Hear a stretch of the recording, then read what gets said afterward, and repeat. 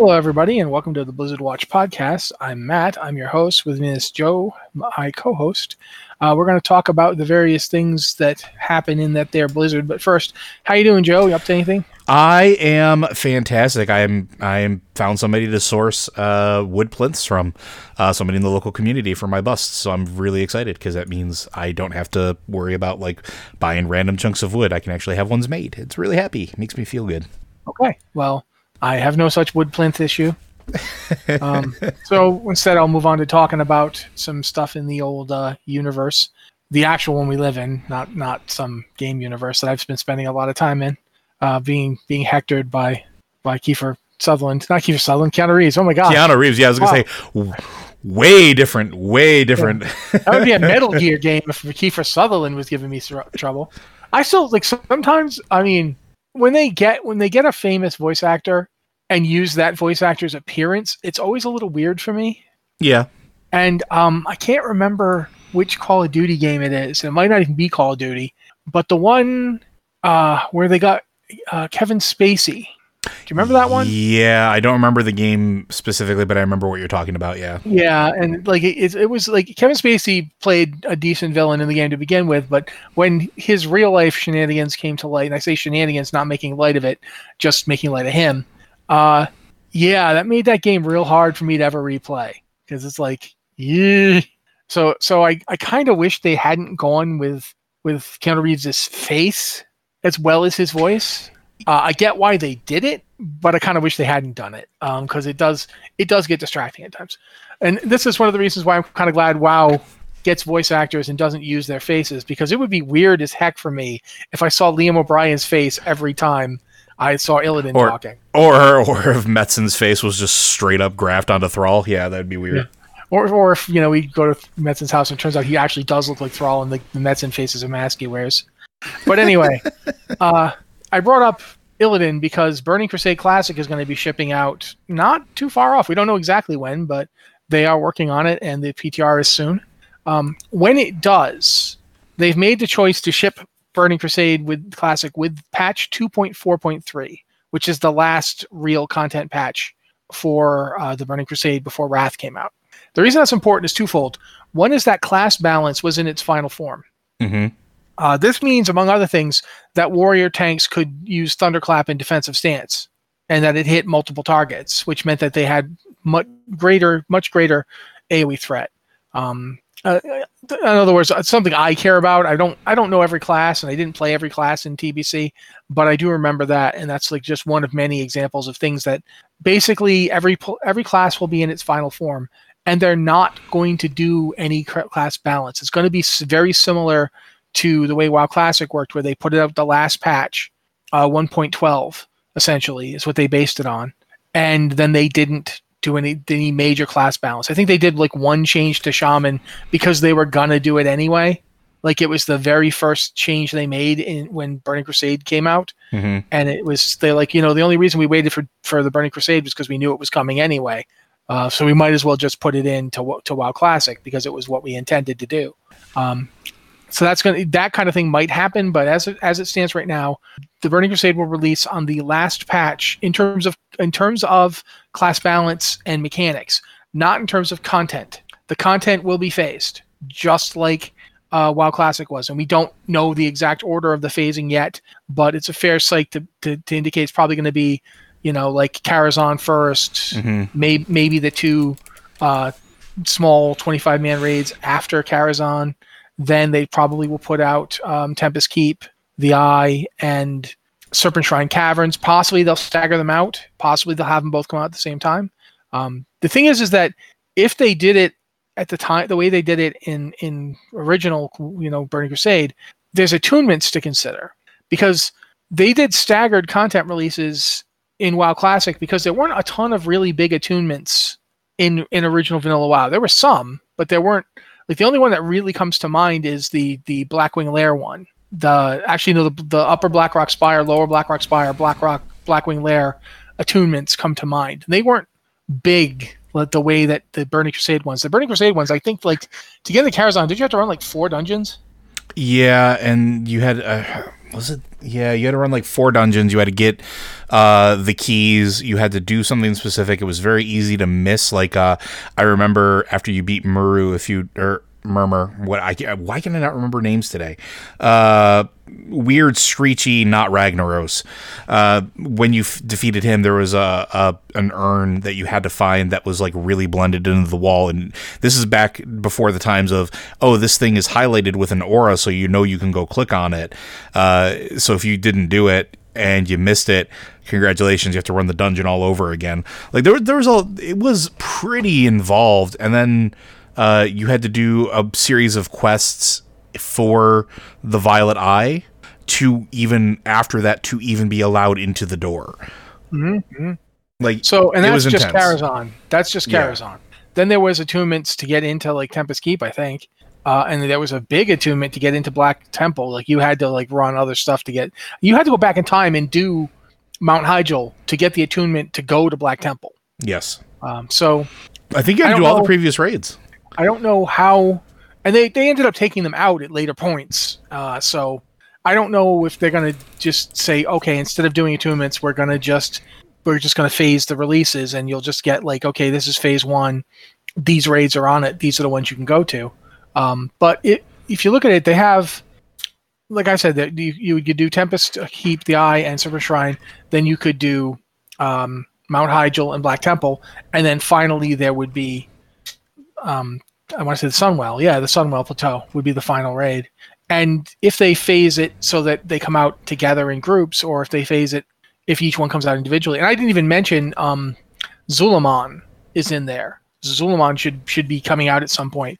And the gear that dropped in Zul'Aman was comparable to Black Temple Mount Hyjal gear. So if you put Zul'Aman out earlier, it will trivialize those raids. And that's something that they'll have to work out. I'm pretty sure they won't put it out before Black Temple. Likely not, no. But, I mean, I remember it coming out. And I might be wrong about this, because it's been a long time, guys.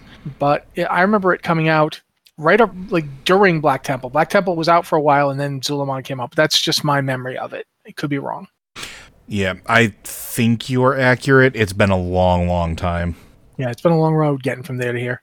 But I do think it's interesting that they're going to be, mechanically speaking, it's coming out in the final mode, the final form of Burning Crusade. I understand why they're doing that. For one thing, I think a lot of people would be really mad trying to level up from 60 to 70 and trying to tank, like on their warrior tank that they tanked with in WoW Classic, and then realizing, oh god, Paladins and Druids are so much better for 5-man content. And Paladin and Druid players would be really mad to tank all the way through all that content and get their guilds ready to go and get to Karazhan and be like, oh, I'm dying a lot because I don't have this one ability that warrior tanks have. And it doesn't matter how good my gear is. It doesn't matter how much threat I can hold. When we get to the boss, I have to sit down if we want to kill it. That's not going to feel good. And to a degree, that's not going to be fixed. No. When you go into WoW Classic's version of Burning Crusade, Burning Crusade Classic, if you are playing a Druid or a Paladin, you're going to be like a second choice to do some bosses. For instance, Illidan has a shear mechanic, and you are not going to have anything to use to deal with shear. There is no button that you have that deals with shear. There is shield block that warriors can do that completely negates shear, and that's it. I was going to say, I think the other interesting thing, and not to just switch topics completely in it, is I remember distinctly that Burning Crusade shifted away from melee heavy raid group content or raid group structure, and it was the first time I think ranged DPS that wasn't a hunter was truly honestly viable for a lot of reasons. That's where we got the warlock tank, because you needed a warlock tank specifically for one of the bosses, but they also did an insane amount of damage if you did it right. Did you not do Nax at all in original? I did. Okay, that's where the warlock tank came from. That's a lot of what you got in Burning Crusade was basically just Nax stuff. Right, but at the time, not a lot of players experienced Naxxramas 1.0. Yeah, that's why that's why I thought you might not have. No, I did. I could tell the story about us Hunter tanking Razuvius again, but like there was some weird stuff. But Burning Crusade really started to shift gears, and because I remember for a long time, like I had switched to Enhancement Shaman. I was Horde. Okay, I think that might explain it too. I think Horde had more melee because Horde had Shaman in Enhancement Shaman. Horde had Shaman in Classic and what we call Vanilla, and therefore they had Wind Fury Totem, which was ridiculous. Wind Fury Totem, Wind Fury Totem got nerfed going into TBC. And don't forget Bloodlust, because Bloodlust was group only, and that was Horde only for Vanilla. So so you had like 5. You wanted 4 or 5 Shaman, if not more, so you could put all the melee in groups with them, and just basically have them all, set it off, and people would go blah blah blah blah, and turn into Ginsu knives. Since they got changed, they made it like raid wide, and when the Alliance got Shaman, they nerfed Wind Fury. They made like her version of Bloodlust that the Alliance had raid wide. There's going to be a lot of interesting changes because a lot of people who've been playing just WoW Classic and who never played originally, I want to see if the same stuff that blindsided people then blindsides people now, or if because we know what's going to happen, guilds are going to be ready for it. That's fascinating to me, and I want to observe that. I definitely think you're going to see a lot less melee because Burning Crusaders and raids started doing stuff that really just penalized being melee. Yeah, it did. And they didn't do as much of that in Vanilla. Naxx started to. Like, the safety dance, in my opinion, is just an absolute middle finger to melee. But in general, the mechanics in TBC are gonna be gruelingly punishing. And since you lose stuff like Wind Fury Totem, you lose Bloodlust being per group, or Heroism if you're playing Alliance. I remember I had to level Alliance Shaman just to get Heroism, just so my wife could have me cast it every time it was up while she tried to tame a wolf in the swamp. And she did tame that wolf too. The Grim Totem Spirit Guide. She still has it. So yeah, it'll be interesting to watch. Yeah, and I'll be interested to see players kind of experience all of that for it maybe for the first time in some of these cases, which I think will be interesting. I also think that this was the last patch, so that means this was after downranking was leveled out as well, I believe. Oh yeah, that's in the middle of the expansion. I mean, that was because I was downranking my brains out up until, what was it, 2-3? I don't remember exactly when, but I remember I was doing dungeons like the original Caverns of Time dungeons. I was doing Black Morass, and I was on a Shaman, and I was just rank 1 chain heal. I just spammed it. Rank 3. No, I used rank 1. I didn't even use rank 3. Yeah, rank 3 was I was gonna say rank 3 was mathematically. And I remember because I got a lot of crap for this back then. But rank 3 was mathematically the most mana efficient to heal ratio, and it was a smart heal. Absolutely, you're totally right. I used rank 1 because I didn't know any better. Fair. And more importantly, I didn't need to know any better because even at rank 1, it was still great. I was just hitting, like I literally just tapped, like I was a drinky bird, tapping the button every time. I just would target the tank, and if you weren't, like if I had to heal somebody else, I would just switch over. I think that focus was in the game at this point, because I seem to recall having a focus target who was one of the range. Focus macros were a thing back then, focus and then target last target. I would go and just target the range character I had as my focus target, and just 1 1 1 1 1. Okay, back to the tank. 1 1 1. And because I had Earth Shield, I just put Earth Shield on the tank. So when I switched off of him to hit the 1 button, I'd be okay because I knew he'd get, the Earth Shield would take care of him until I got back to him. Yeah, so, and for those of you that maybe don't know what we're talking about, because I know that there are people that played after this and maybe didn't experience it, or maybe just never heard about this before. Back during ye olden days when we were, walking uphill both ways to kill dragons on the digital snow, you had to train in your different ranks of all of your spells. So as you leveled up, you gained different levels that you could then purchase from the trainer. It was very much an old affectation of like D&D 2nd edition, where you paid gold to level up, right? Your character then could choose, because none of the previous ranks went away, what rank of that spell you used. So you could have a rank 1, 2, and 3 chain heal, or rank 1, 2, 3, and 4 chain heal on your bars if you so chose. And in some cases, not just Shaman, but there were a lot of classes that downranking, where it was using a lower version of the spell from your spell book, was the best option. And up until midway through Burning Crusade, that's what you did. So, like, Yep. I never ran out of mana in Burning Crusade until they made this switch, because I could put more healing out than any other class by using that rank 3, because it used way less mana proportionally, healed a ton, triggered off of all the crits and mastery stuff that were available at the time, or all the secondary stats basically that were available at the time, and basically if you had targeted it. Sorry, and then it targeted too. Like when we say smart heal, it targeted the lowest health players first. Mm-hmm. The thing with like Chain Heal is great if you had the time to cast a spell. Yep. Instant spells were not Shaman's friends, really. No, you as a Shaman, you were trying to get that haste breakpoint to 2-second casting. Yeah, but it really depended. Like that way downranking worked. Downranking was really good if you had the time to cast a spell. If you could basically park yourself somewhere and you knew you'd get some uninterrupted casting time, then downranking was brilliant. You'd only uprank when you knew I've got 3 seconds and then that's all the spell casting I'm going to get to do. Then you'd want to use your top rank spell. Because you get one cast. If I'm only going to get one cast, I want the biggest spell I got. And a lot of this also keyed into regeneration, because a lot of the stuff that gave you mana regen was triggered by casting a spell. So casting your lowest rank spell, or the lowest rank that actually efficiently healed, like in this case Joe was saying rank 3, and he's probably right, it would still trigger the same mana regeneration that casting your rank 4 did. Mm-hmm. So there was never a good reason to cast rank 4 unless it was going to be the only spell you got to cast for like 20 seconds. If you wanted to get everybody's health as high as you could, as fast as you could. And I remember like Shaman were just chain heal fiends. Yep, that's all you did. You had other spells, but you almost never used them. Like you'd put Earth Shield on the tank. That wasn't until, I want to say Wrath, they put in Healing Rain. Yeah, Healing Rain. And what wasn't there, like the one that triggered off of your like weapon? Earth Living Weapon. Yeah. So yeah, Living Weapon. Earth Living Weapon was very similar to, if you play now, Embalmer's Oil. Very similar effect.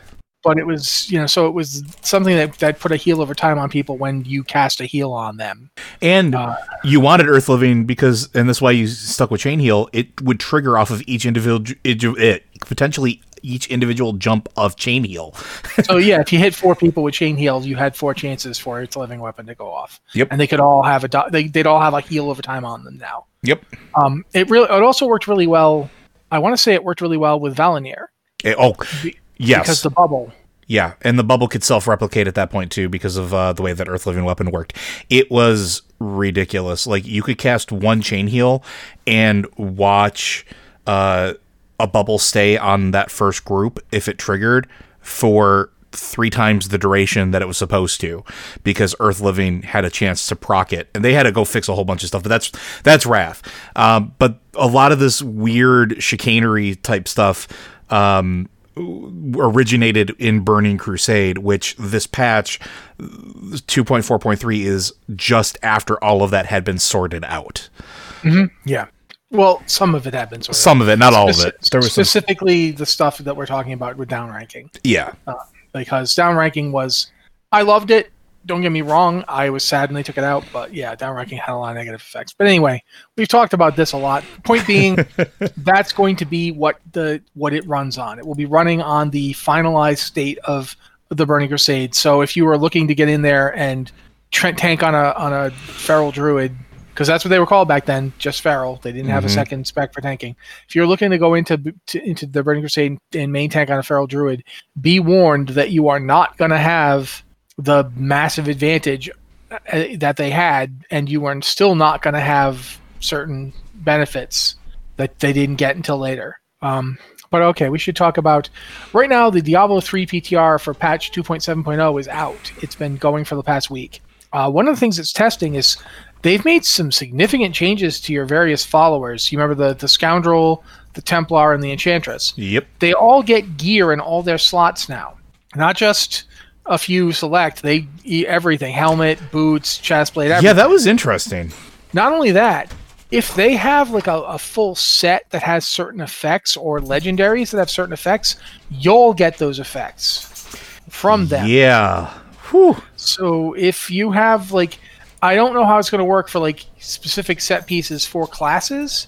Like if I don't think you can put your barbarian set on them and have them get it, but like there's sets that aren't related to the class and legendaries that don't have specifically class related abilities.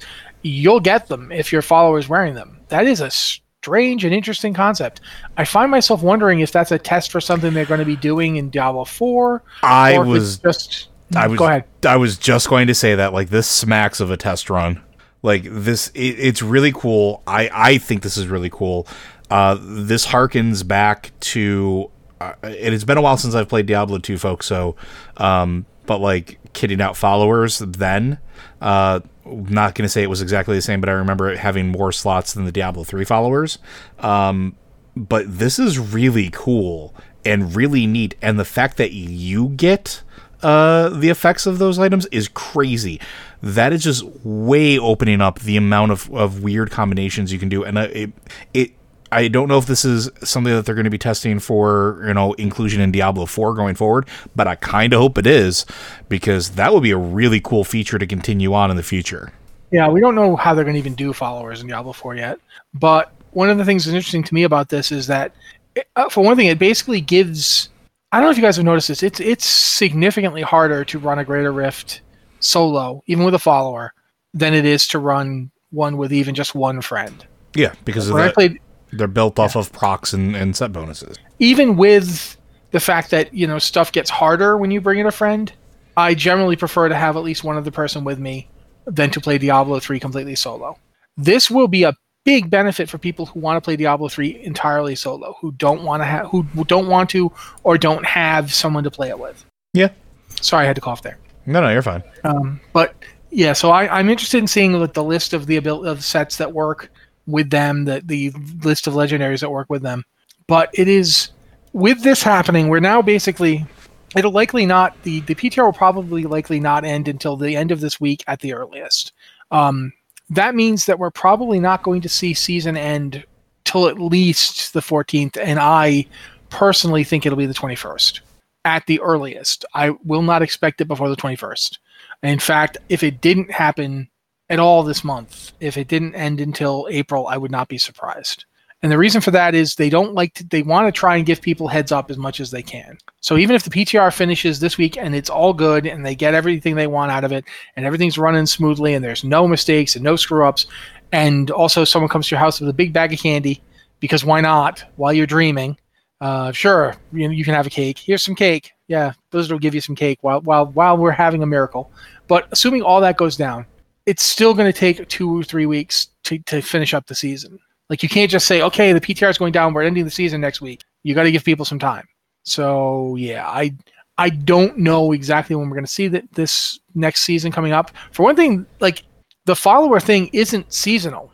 That's going to be happening during the season, but it will work for both people in the season and not in the season. Yeah, it's just a thing. The PTR has not actually got anything for the season on it.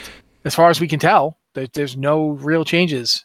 So, yeah, what's it going to even be? Are they going to test it? Are they testing it? I mean, that's if the PTR continues on for the next couple of weeks so they can then start testing the new season, that means it'll take even longer. And with Diablo 3 in the state, like, Diablo 3 is in a really weird place where they can do stuff like this. They can experiment around with, like, big changes if they want to. But, we know that Diablo 2 Resurrected is coming out this year. We know that Diablo Immortal is coming out this year. We know that Diablo 4 is probably next year. So there's a lot of Diablo coming down the pipe. They can probably take a little bit of time on their seasons. They can have them come out more. They can have them be longer. Like, up until this last season, the average season length was between 14 and 16 weeks. Last season was 18 weeks. This season's looking like it's going to be heading for 16, 17 weeks. I think that might be the future trend for season length, that they might be between 16 and 18 weeks.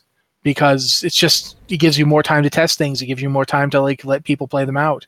So, but that's just what I'm thinking. Yeah, and I mean, I think that's a pretty good thought. A pretty good, solid deduction, I think. And honestly, longer seasons is not necessarily a bad thing. I think it's just more Diablo content, really. Yeah, we'll see. Ultimately, we'll see, like, how if we're going to get Resurrected and Immortal this year, we're told.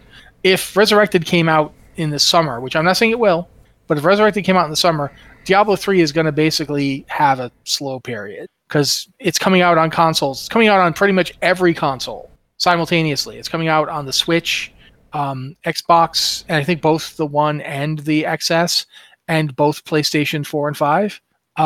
Yeah, people are going to be playing that. I don't think... I would not bet against Diablo 2 Resurrected here. Let me put it that way. So I feel like the Diablo 3 team might be like, yeah, we can be more experimental. We can see what works. We can do interesting stuff because, no one's going to be watching us. It definitely works in their advantage, right? Like, at least as from that perspective. So yeah, but anyway, I believe it's time to move on to emails. So I believe at this point I hand it off to you to say things, Joe. Well, do you want to do your spiel? All right, I do the spiel. I can't remember who does the spiels. My God, what am I here for? So, hold on. Small moment of panic. Okay, taking a breath. Anyway, if you have an email for the show, you can send it to podcast@blizzardwatch.com with the subject line podcast or Blizzard Watch, so we know it's for the show. Or you can go to our Discord, and we have a patron Q and podcast questions channel where our patrons, that's the lovely people who pay for everything we do, so we get to keep doing it, they can go and ask the questions there. Or you can go to the Q questions channel, which is not for patrons, but we do go there second. And quite frankly, every question in there was for Lore Watch this week anyway. So, yeah, if you don't mind, Joe. Not at all. Our first question comes from 6K. Question for the podcast. So we all know Tyrande became the Night Warrior, but what does that mean exactly? Like, what does being the Night Warrior give you? Can she now run faster than a locomotive? Did she get super strength? Ability to dissolve Velcro? Did she get a gun? What exactly does being a Night Warrior give you then? Not being a Night Warrior and just training hard and doing 100 push-ups, 100 sit-ups, 100 squats, and 10-kilometer runs every day. She can summon airstrikes. I'm not kidding. Like, she just holds her hand up at one point, and the entire horde contingent around her gets hit with super moonfire from the sky. So that's not sarcasm, and I can say she can summon airstrikes. I think she was already super strong by some definition. Human measurement, probably. Yeah, absolutely, or even orc, because night elves toss orcs around pretty easily. Not Tyrande, but Malfurion just grabbed him like a troll by the throat and just slammed him around like he was a toy. Night elves are not weak; they're pretty strong. So she already had that, but it definitely seems like she's got she doesn't seem to be she's not flying around and shooting lasers out of her eyes or anything. But when she does choose to, she's definitely can call upon some ridiculous levels of power. She took out those things that Sylvanas sent after her. Mm-hmm. And when you go to Torghast and you see her there, she's striding over the destroyed hulks of the Jailer's constructs. She's not they're not really even impeding her. So she didn't get a gun. She uses a bow still when she bothers to shoot people. I think she probably could dissolve Velcro, but not specific Velcro. Just pretty much anything she hit with that blast would probably get eaten up. I don't know. Do they have locomotives in Azeroth? I guess they must. Yeah, they do. There was an entire boss based around it and on a tier. The trains exist. Yeah, okay. She's probably faster than they are then, but she might have been beforehand. Keep in mind too, she already kind of was ridiculously powerful as the High Priestess. So, but yeah, I don't think we have anything definitive on exactly what the Night Warrior gives you, but it's pretty clear by watching what she does now that she is the Night Warrior that she basically has a push button things blow up ability now. It feels like the Night Warrior's power isn't something you can easily control to just do whatever you want with it. It feels more along the lines of it's like you are holding a gigantic cannon. Essentially, Tyrande has the wave motion gun from Space Battleship Yamato. She seriously she can go, and when she gets all the way up, big blast comes out and things fall down. Yeah, I think just to kind of get in here on the mix a little bit, we don't know the full extent of what being the Night Warrior actually gives you. We know some of the terrible downsides just because of what we've interacted with certain folks inside of Ardenweld, but it's one of those things where they never really sat down and defined, here's what being the Night Warrior gives you. The only thing for certain besides just more power is it seems to amplify aggression almost. And I'm not saying that Tyrande isn't justified in her rage. I absolutely believe she is. But combining what we've heard from certain folks, I can't remember their two spirits' names right now. I think one's Gadarin and his boyfriend? Yeah, Gadarin and like Thadrin or something like that. Thadrin, yeah, I think. Is that it consumes you and forces you to sort of like explode from the inside out. I'm paraphrasing, but it's one of those things where like she's definitely acting probably more aggressive and less self-aware than I think she normally would if she was not the Night Warrior. Like she doesn't mind that this is a woman who killed her own people to get Illidan out at one point. So she was. It's not like she wasn't aggressive already, right? But this is like taking it up a notch. I'm just saying that this is like saying, okay, we want to get Keith Moon, but we want him to be like, we're going to amplify his carousing and inability to control himself. Like, are you kidding me? This is Keith Moon. He was already there. In essence, it does to make a joke, but it's a joke that I think actually has a point. She can go Super Saiyan now. Yeah. And it does kind of feel like that's what she can do. We know that because of like Thearin and Kadarin, and if I'm spelling his name wrong, pronouncing it wrong, I apologize. They talk about how the Night Warrior was powerful enough to drive an old god away. Like they destroyed an old god with its power. So, you know, the thing that we spent an entire expansion gathering power and using a series of Titan facilities to do. Yeah, the Night Warrior did that. And I think to a certain degree, like the downsides of the Night Warrior, the fact that it shakes the person apart, shows that it builds an intensity as it goes. Mm-hmm. Like she is not at full power yet, and when she gets to full power, she's going to blow up. So there's a lot to it that we have yet to see that we don't know yet. But I definitely think it's more than just going for a jog and you know. I don't think we get a Rocky style training montage and then Tyrande's out killing Horde. I think this is definitely a step above that. Yeah, and honestly, if it comes down to a fight between Tyrande and One Punch Man, because I know that's where you were going with your 100 push-ups, etc., my money's on Tyrande. Just going to throw that out there. Our next question, people who watch from the cold. I have a lot of questions about what's going on in Diablo. With Diablo 2 Resurrected, Immortal, Diablo 3, and Diablo 4, we'll have a lot of lore to reconcile, and I'm not sure I understand which game comes when. Diablo, then Diablo 2, and then Diablo 3, and then Immortal, right? Because Immortal is coming out after Diablo 3, so how does Diablo 4 follow Diablo 3? Thanks for clearing all this up and explaining the plot of Diablo Immortal and how it follows Diablo 3. This is from Joey Jojo Jr. Shabadoo. It does not follow Diablo 3, and I'll let Matt rant in a second about it or explain in depth, but it is between Diablo 2 and Diablo 3. Yeah, that's true. I mean, I don't really have a rant involved with your chronology. It was accurate. Joe, and you're wrong, and here's why. No, he's totally right. That's how. In terms of how the stories go, they were pretty straightforward up until Immortal. And if you take Immortal out of it and just look at the games, the publication number it's Diablo, Diablo 2, Diablo 3, Diablo 4. That's Immortal makes it complicated because it's between 2 and 3. Essentially, it's like a retroactive 2.5, but just think Diablo, Diablo 2, Diablo Immortal, Diablo 3, Diablo 4, and you're fine. And if you just want a numbers thing, it's always 1, 2, 3, 4. It's not like none of them are prequels exactly. I guess Immortal's kind of a prequel. Kinda. But since it's a prequel in a series where it's actually in between. Yeah, it's like an interstitial episode. I would like it's like a Lost Tales. Yeah.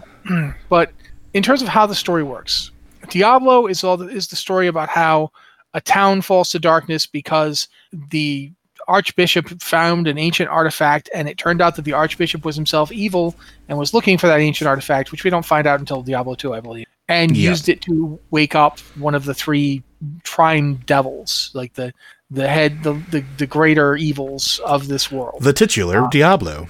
Yes. Diablo 2 The hero of Diablo 1 thought it would be a really good idea to jam the Soul Stone with Diablo in it in his face. It was wrong. And as you Listen, might expect, if shoving weird demonic stones into my forehead to keep the world safe is wrong, I don't want to be right. and he wasn't right. But the story of the game is basically a bunch of heroes following in his wake, trying to prevent the destruction and death as the demon inside of him takes over his body and uses him to complete its purpose, which is to free the other two great devils of the game, Mephisto and Baal. They are freed, and chaos ensues. To prevent the world from being corrupted by Baal at the end of Diablo 2, Lord of Destruction, the angel Tyrael shatters the World Stone, and in an explosion that consumes his physical body. Well, real quick, you're missing that part where the stones that they had been using to imprison the Primevals were pieces of this World Stone. Yeah, that's true.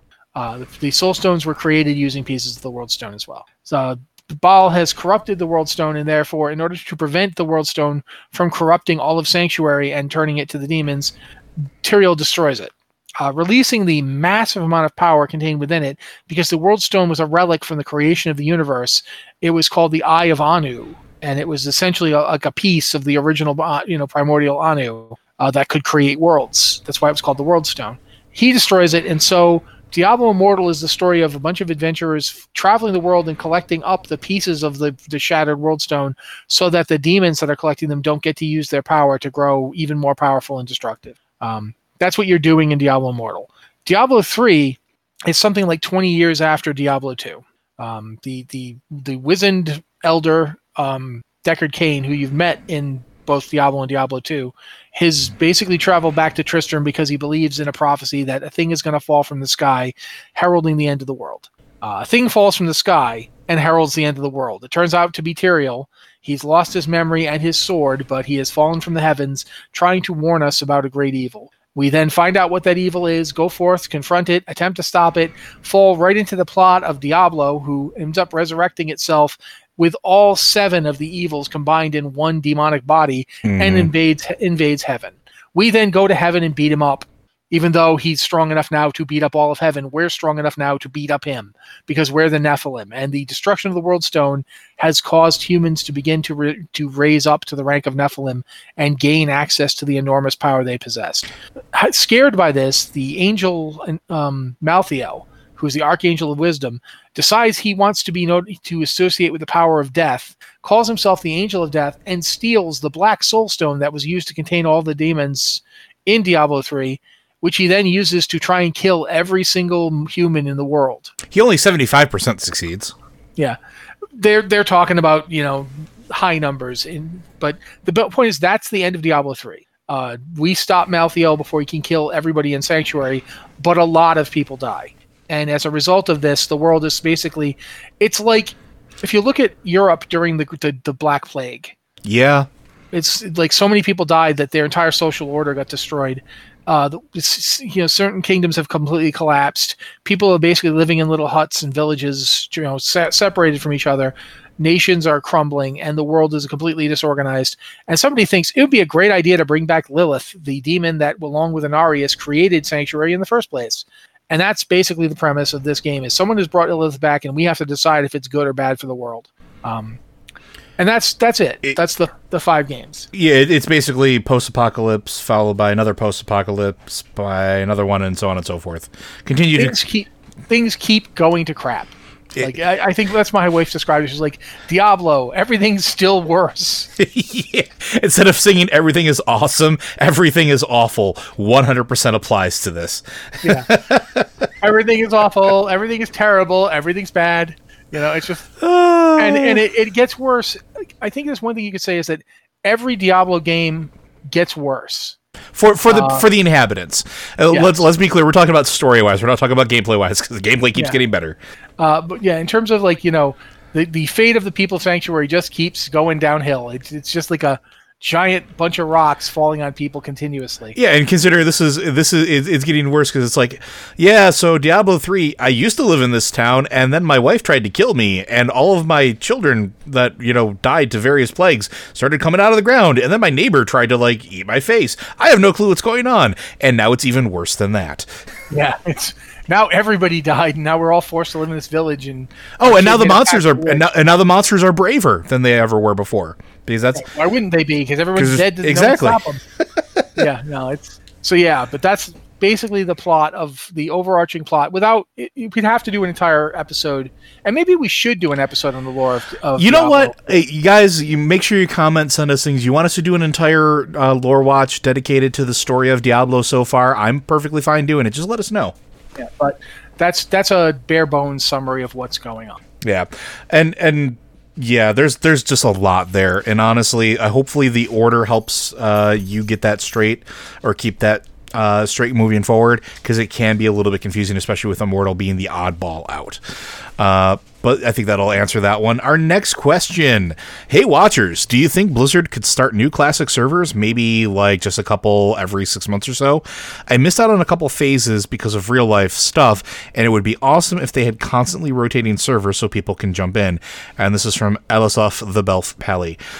They could. I don't know if they would. That is a massive technical undertaking.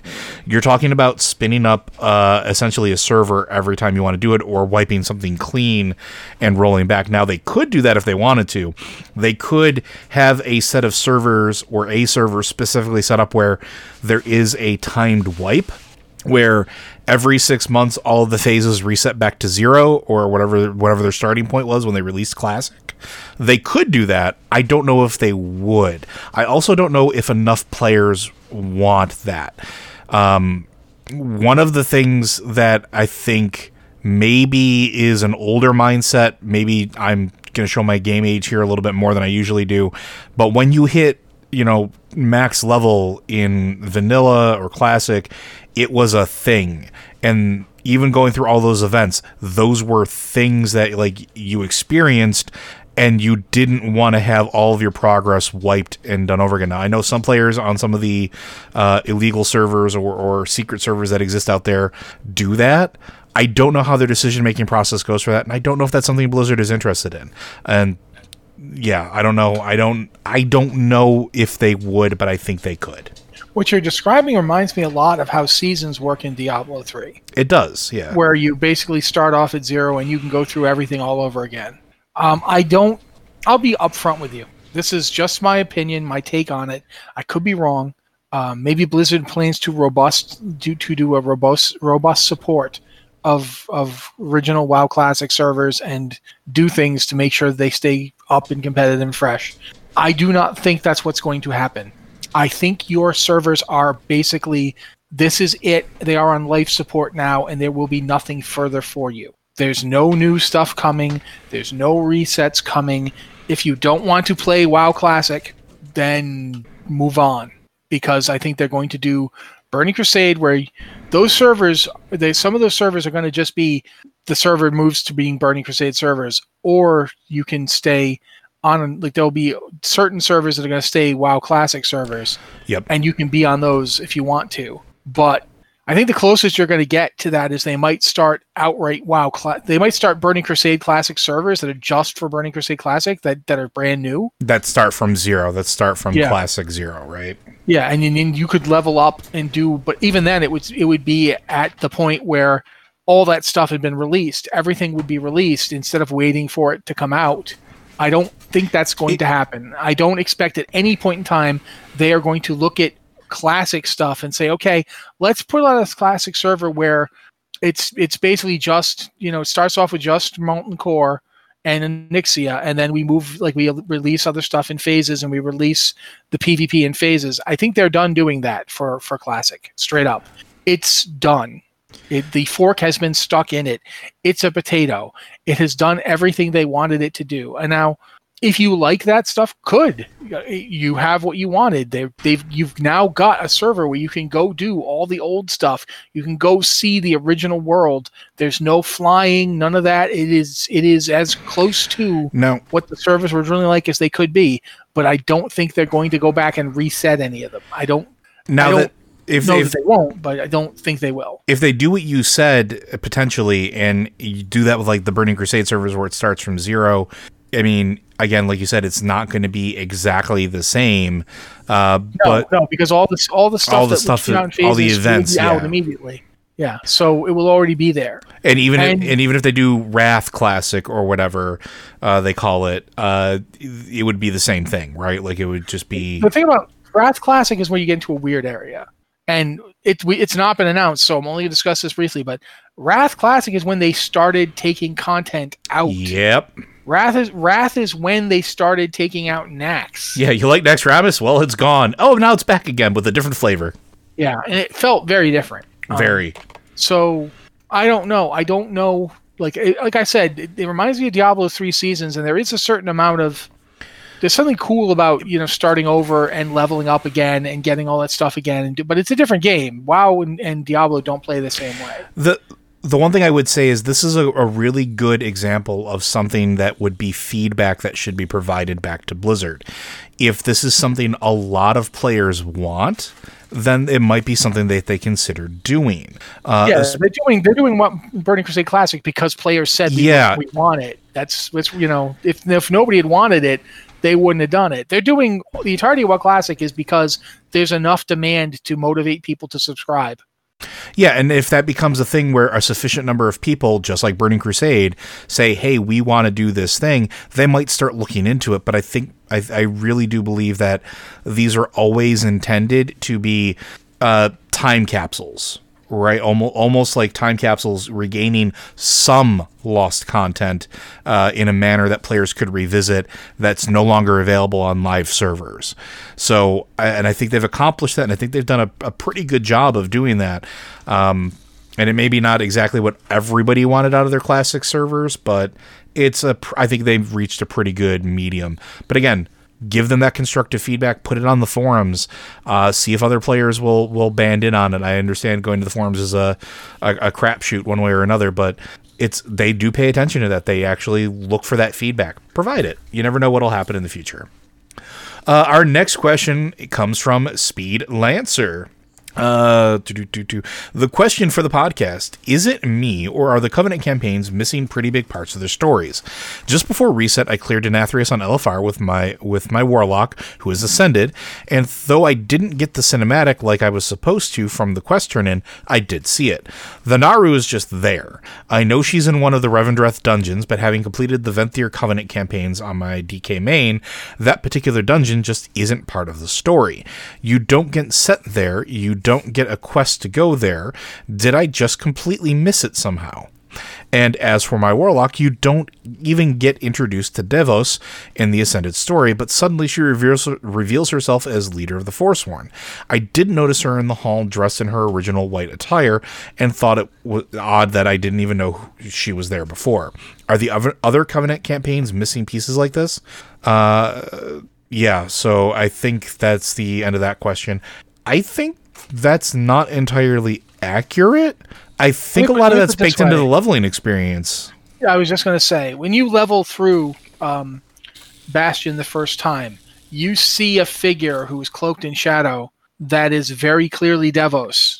I mean, you hear her talk, you see her, and then when you run the dungeon, it turns out Devos is behind it, and you see Devos at the end, and you fight Devos, and that's your introduction. It's not necessarily, they haven't put absolutely everything in the campaign questing. Yeah.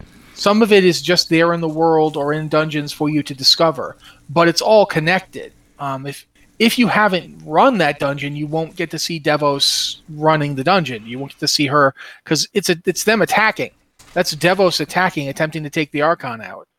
So Archon's really got bad luck this expansion. People keep trying to take her out. Yeah. But so yeah, there's a. I will say that it's kind of actually similar to something we were talking about on the pre-show, and I'm not going to drag back in that conversation because different. We'll be here for a while. At the same time, there's a little bit of disconnect on the storytelling methods that can kind of leave you to like not knowing what you're supposed to know. Like, what did I see? When did I actually see this? And it can be tricky, and you can miss it. And sometimes you're not even missing it. it is actually the case that in some cases I'll say it's a blink and you'll miss it, and it's even to some degree with Devos. There is no moment where Devos just is standing there being good and then pulls off her. It was I, Devos. Yeah, there is none of that. You just find out. I believe someone's like Devos, after someone's like Devos is behind this. Oh my God, you're gonna have to go in and stop her. It's that kind of thing.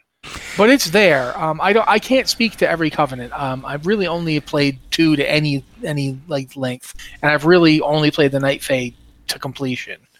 Yeah. So yeah, I will say that this expansion does feel a little bit different in how it presents your entrance into dungeons, like your quests to go there. It definitely is a different type of it, and I think there might be some variation between the Covenant campaigns, but I wouldn't say that I don't think they're missing large chunks of the stories. I think that Matt's right, and it's just a little bit of a disjointed storytelling where it sort of relies on you as a player to sort of piece it together in the proper order to understand what's going on, just because of how things have to be laid out. Like it's one of those things where the story is coherent, but because of the way the game systems work, it kind of chops it up a little bit in a weird manner for you to digest. It's not completely straightforward. So, anything else to add to that one? No, I don't think so. Okay. We have one last question here, and this is to the violent renderer of flesh and screamer of bloody mayhem, Rossi.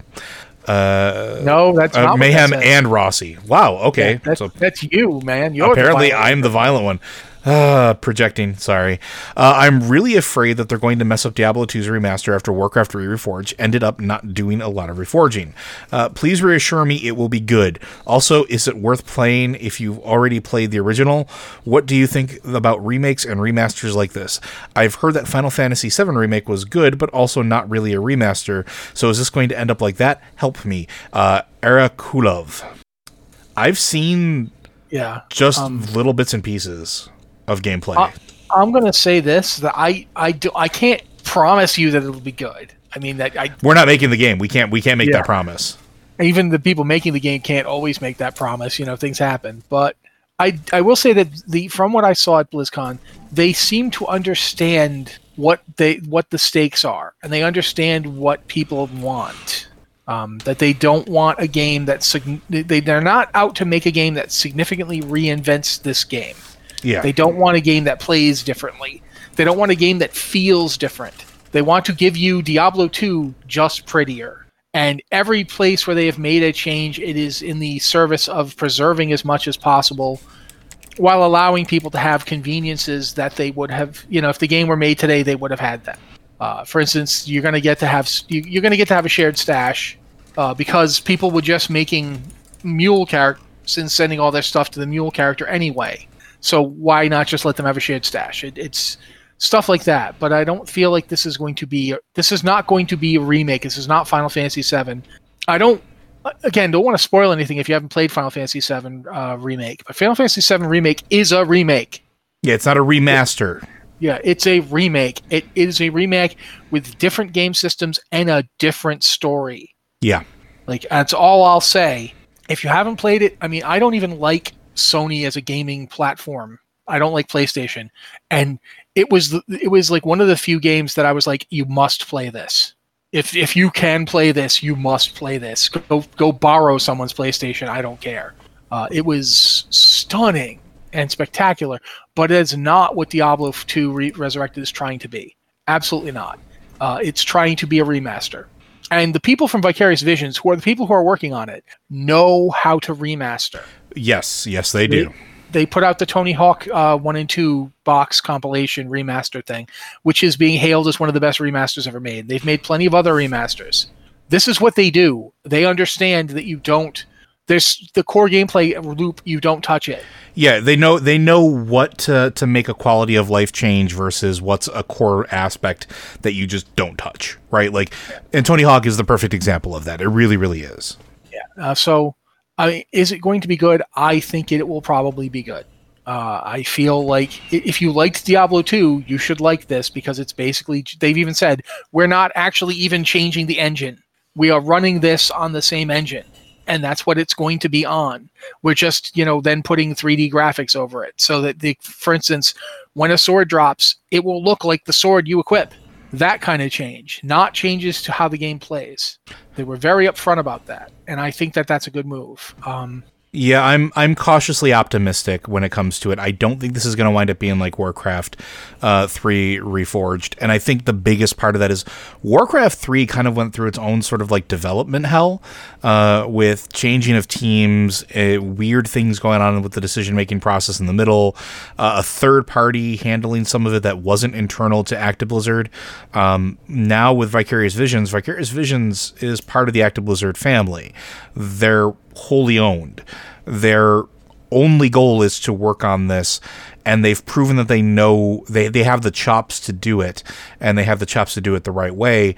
And from what I'm seeing, because some people have actually already gotten technical alpha access, at least in small quantities, and it's content creators, but it does exist out there. You can find some folks that have it, and it looks exactly like they're promising so far. It's literally 3D graphics, updated graphics, updated some lighting effects, and that's it.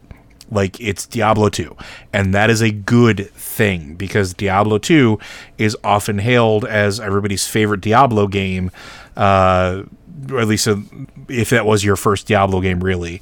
And you don't want to alienate that group, but also the difference between Diablo 2 and Diablo 3 isn't as vast as like core mechanics go, right?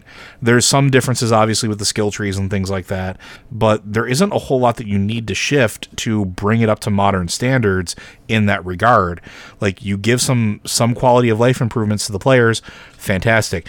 Now you can still go and pay with things in Staff of Jordan's. Like, you can still go and do that. Yeah, for me, what I would say is, in general, I think it depends on the game. Like I said, I already think the Final Fantasy VII Remake is just spectacular. It's a stunning achievement. But it's a very different animal than a remaster. Yeah. For a remaster, what you want is the original game. And, I mean, for some people, that's exactly what they did want from Final Fantasy VII, so the remake has kind of thrown them off. I think that Reforged actually upset people for a couple reasons. One is stuff like the mods and add-on situation wasn't handled well. The fact that they did make they made some changes to how, if you were playing Warcraft 3 and you weren't going to get the remake, you weren't going to get Reforged, you just had Warcraft 3, they made changes to the way Battle.net worked for Warcraft 3. Mm-hmm. And that was very unpopular. It was very much regarded as a bad move, and everybody disapproved. And finally, the fact is that people kind of thought it was going to be more than it was. Well, and that's part of that development hell, right? Like, there was a lot of weird promises and interviews, and at one point, I don't remember what it was, but I remember there was an interview where they were talking about changing the story to match WoW, and like, people latched onto that, and then they didn't. And they didn't update the cinematics, which they're absolutely doing in Diablo 2. They flat out said they were. Yeah, Diablo 2 Remastered, that's the best decision they could make. If they just did that, I would consider it a successful remaster. Because if you watch the cinematics, they're very cool, but it's a bunch of lumpy potatoes. Because it was on, this game came out in 2000, and digital effects, I mean, if you've looked at older cinematics that Blizzard put out, it's no fault of their own. This is the best you could do with the computers of the time. Mm-hmm. And unfortunately, it's a bunch of lumpy potatoes. That's just how it is. So yeah, the team that if you go back and just go look at Diablo 3 cinematics sometime, they are effing amazing. They are so good. Oh my God, when Malthael walks into the room and kills all the Horadrim and takes the Black Soulstone, amazing. Diablo shows up at the gates of heaven and fights Imperius. Amazing. These are incredible cinematics. And they've only gotten better. It's 2021. The cinematics are going to be great. I am so looking forward to that. That's all they really need to do. The fact that they're also making the gameplay look better, that's just nice. That's cake. That's all I really want from a remaster. I just want a remaster to be the game. Like one of the remasters that came out a few years back, the original Fable got a remaster. And it's just the original Fable. It doesn't play differently. It's just changed up the models a bit. And I liked it because that's what I wanted. I wanted it to be Fable. If I wanted it to be some other game, I'd play some other game. Yep. So, yeah, I, again, can't tell you it's going to be good, but I am optimistic that I think that they know what they're doing here. Yeah, I would agree. And I don't really think there's much more to say about it because, again, we won't know until we get into the alpha or if we get into the technical alpha or we get into the beta and we see what they're doing with it and actually get some hands-on experience with it. But I think cautiously optimistic is a really good way to put it. But Blizzard Watch is made possible due to the generous contributions at patreon.com/BlizzardWatch. Your continued support means this podcast site and community is able to thrive and grow. Blizzard Watch supporters enjoy exclusive benefits like early access to the podcast, a better chance at having your question answered on our podcast or the queue, and an ads-free site experience. Thank you very much, Joe. Again, guys, if you have something to send to the show, question-wise, you can do so via podcast@blizzardwatch.com with the subject line podcast of Blizzard Watch, so we know it's for the show. Or you can hit Discord, either our Patreon Q and Podcast Questions channel or our Q Questions channel. We will look at both of those and pick out questions. And, guys, it's okay to ask questions just for this podcast. You don't have to ask questions for Lore Watch. Lore Watch gets tons of questions. It makes putting the email together kind of annoying sometimes, and I'm just going to be flat out optimistic here. Please just ask some podcast questions. Thank you. Or if you must do the thing where you ask them for either show, that's fine too. It just means that Joe and I basically have to get into a death match. And unfortunately, Joe cheats because he's got a lower center of gravity than me, and I can't get him really good. When Blizzard got rid of Onks as a component in game, I just hoarded them all in real life. That's really what happened. I'm sorry. So, yeah, okay. Thank you guys very much for being here with us. Joe cheats, and we'll be here next week.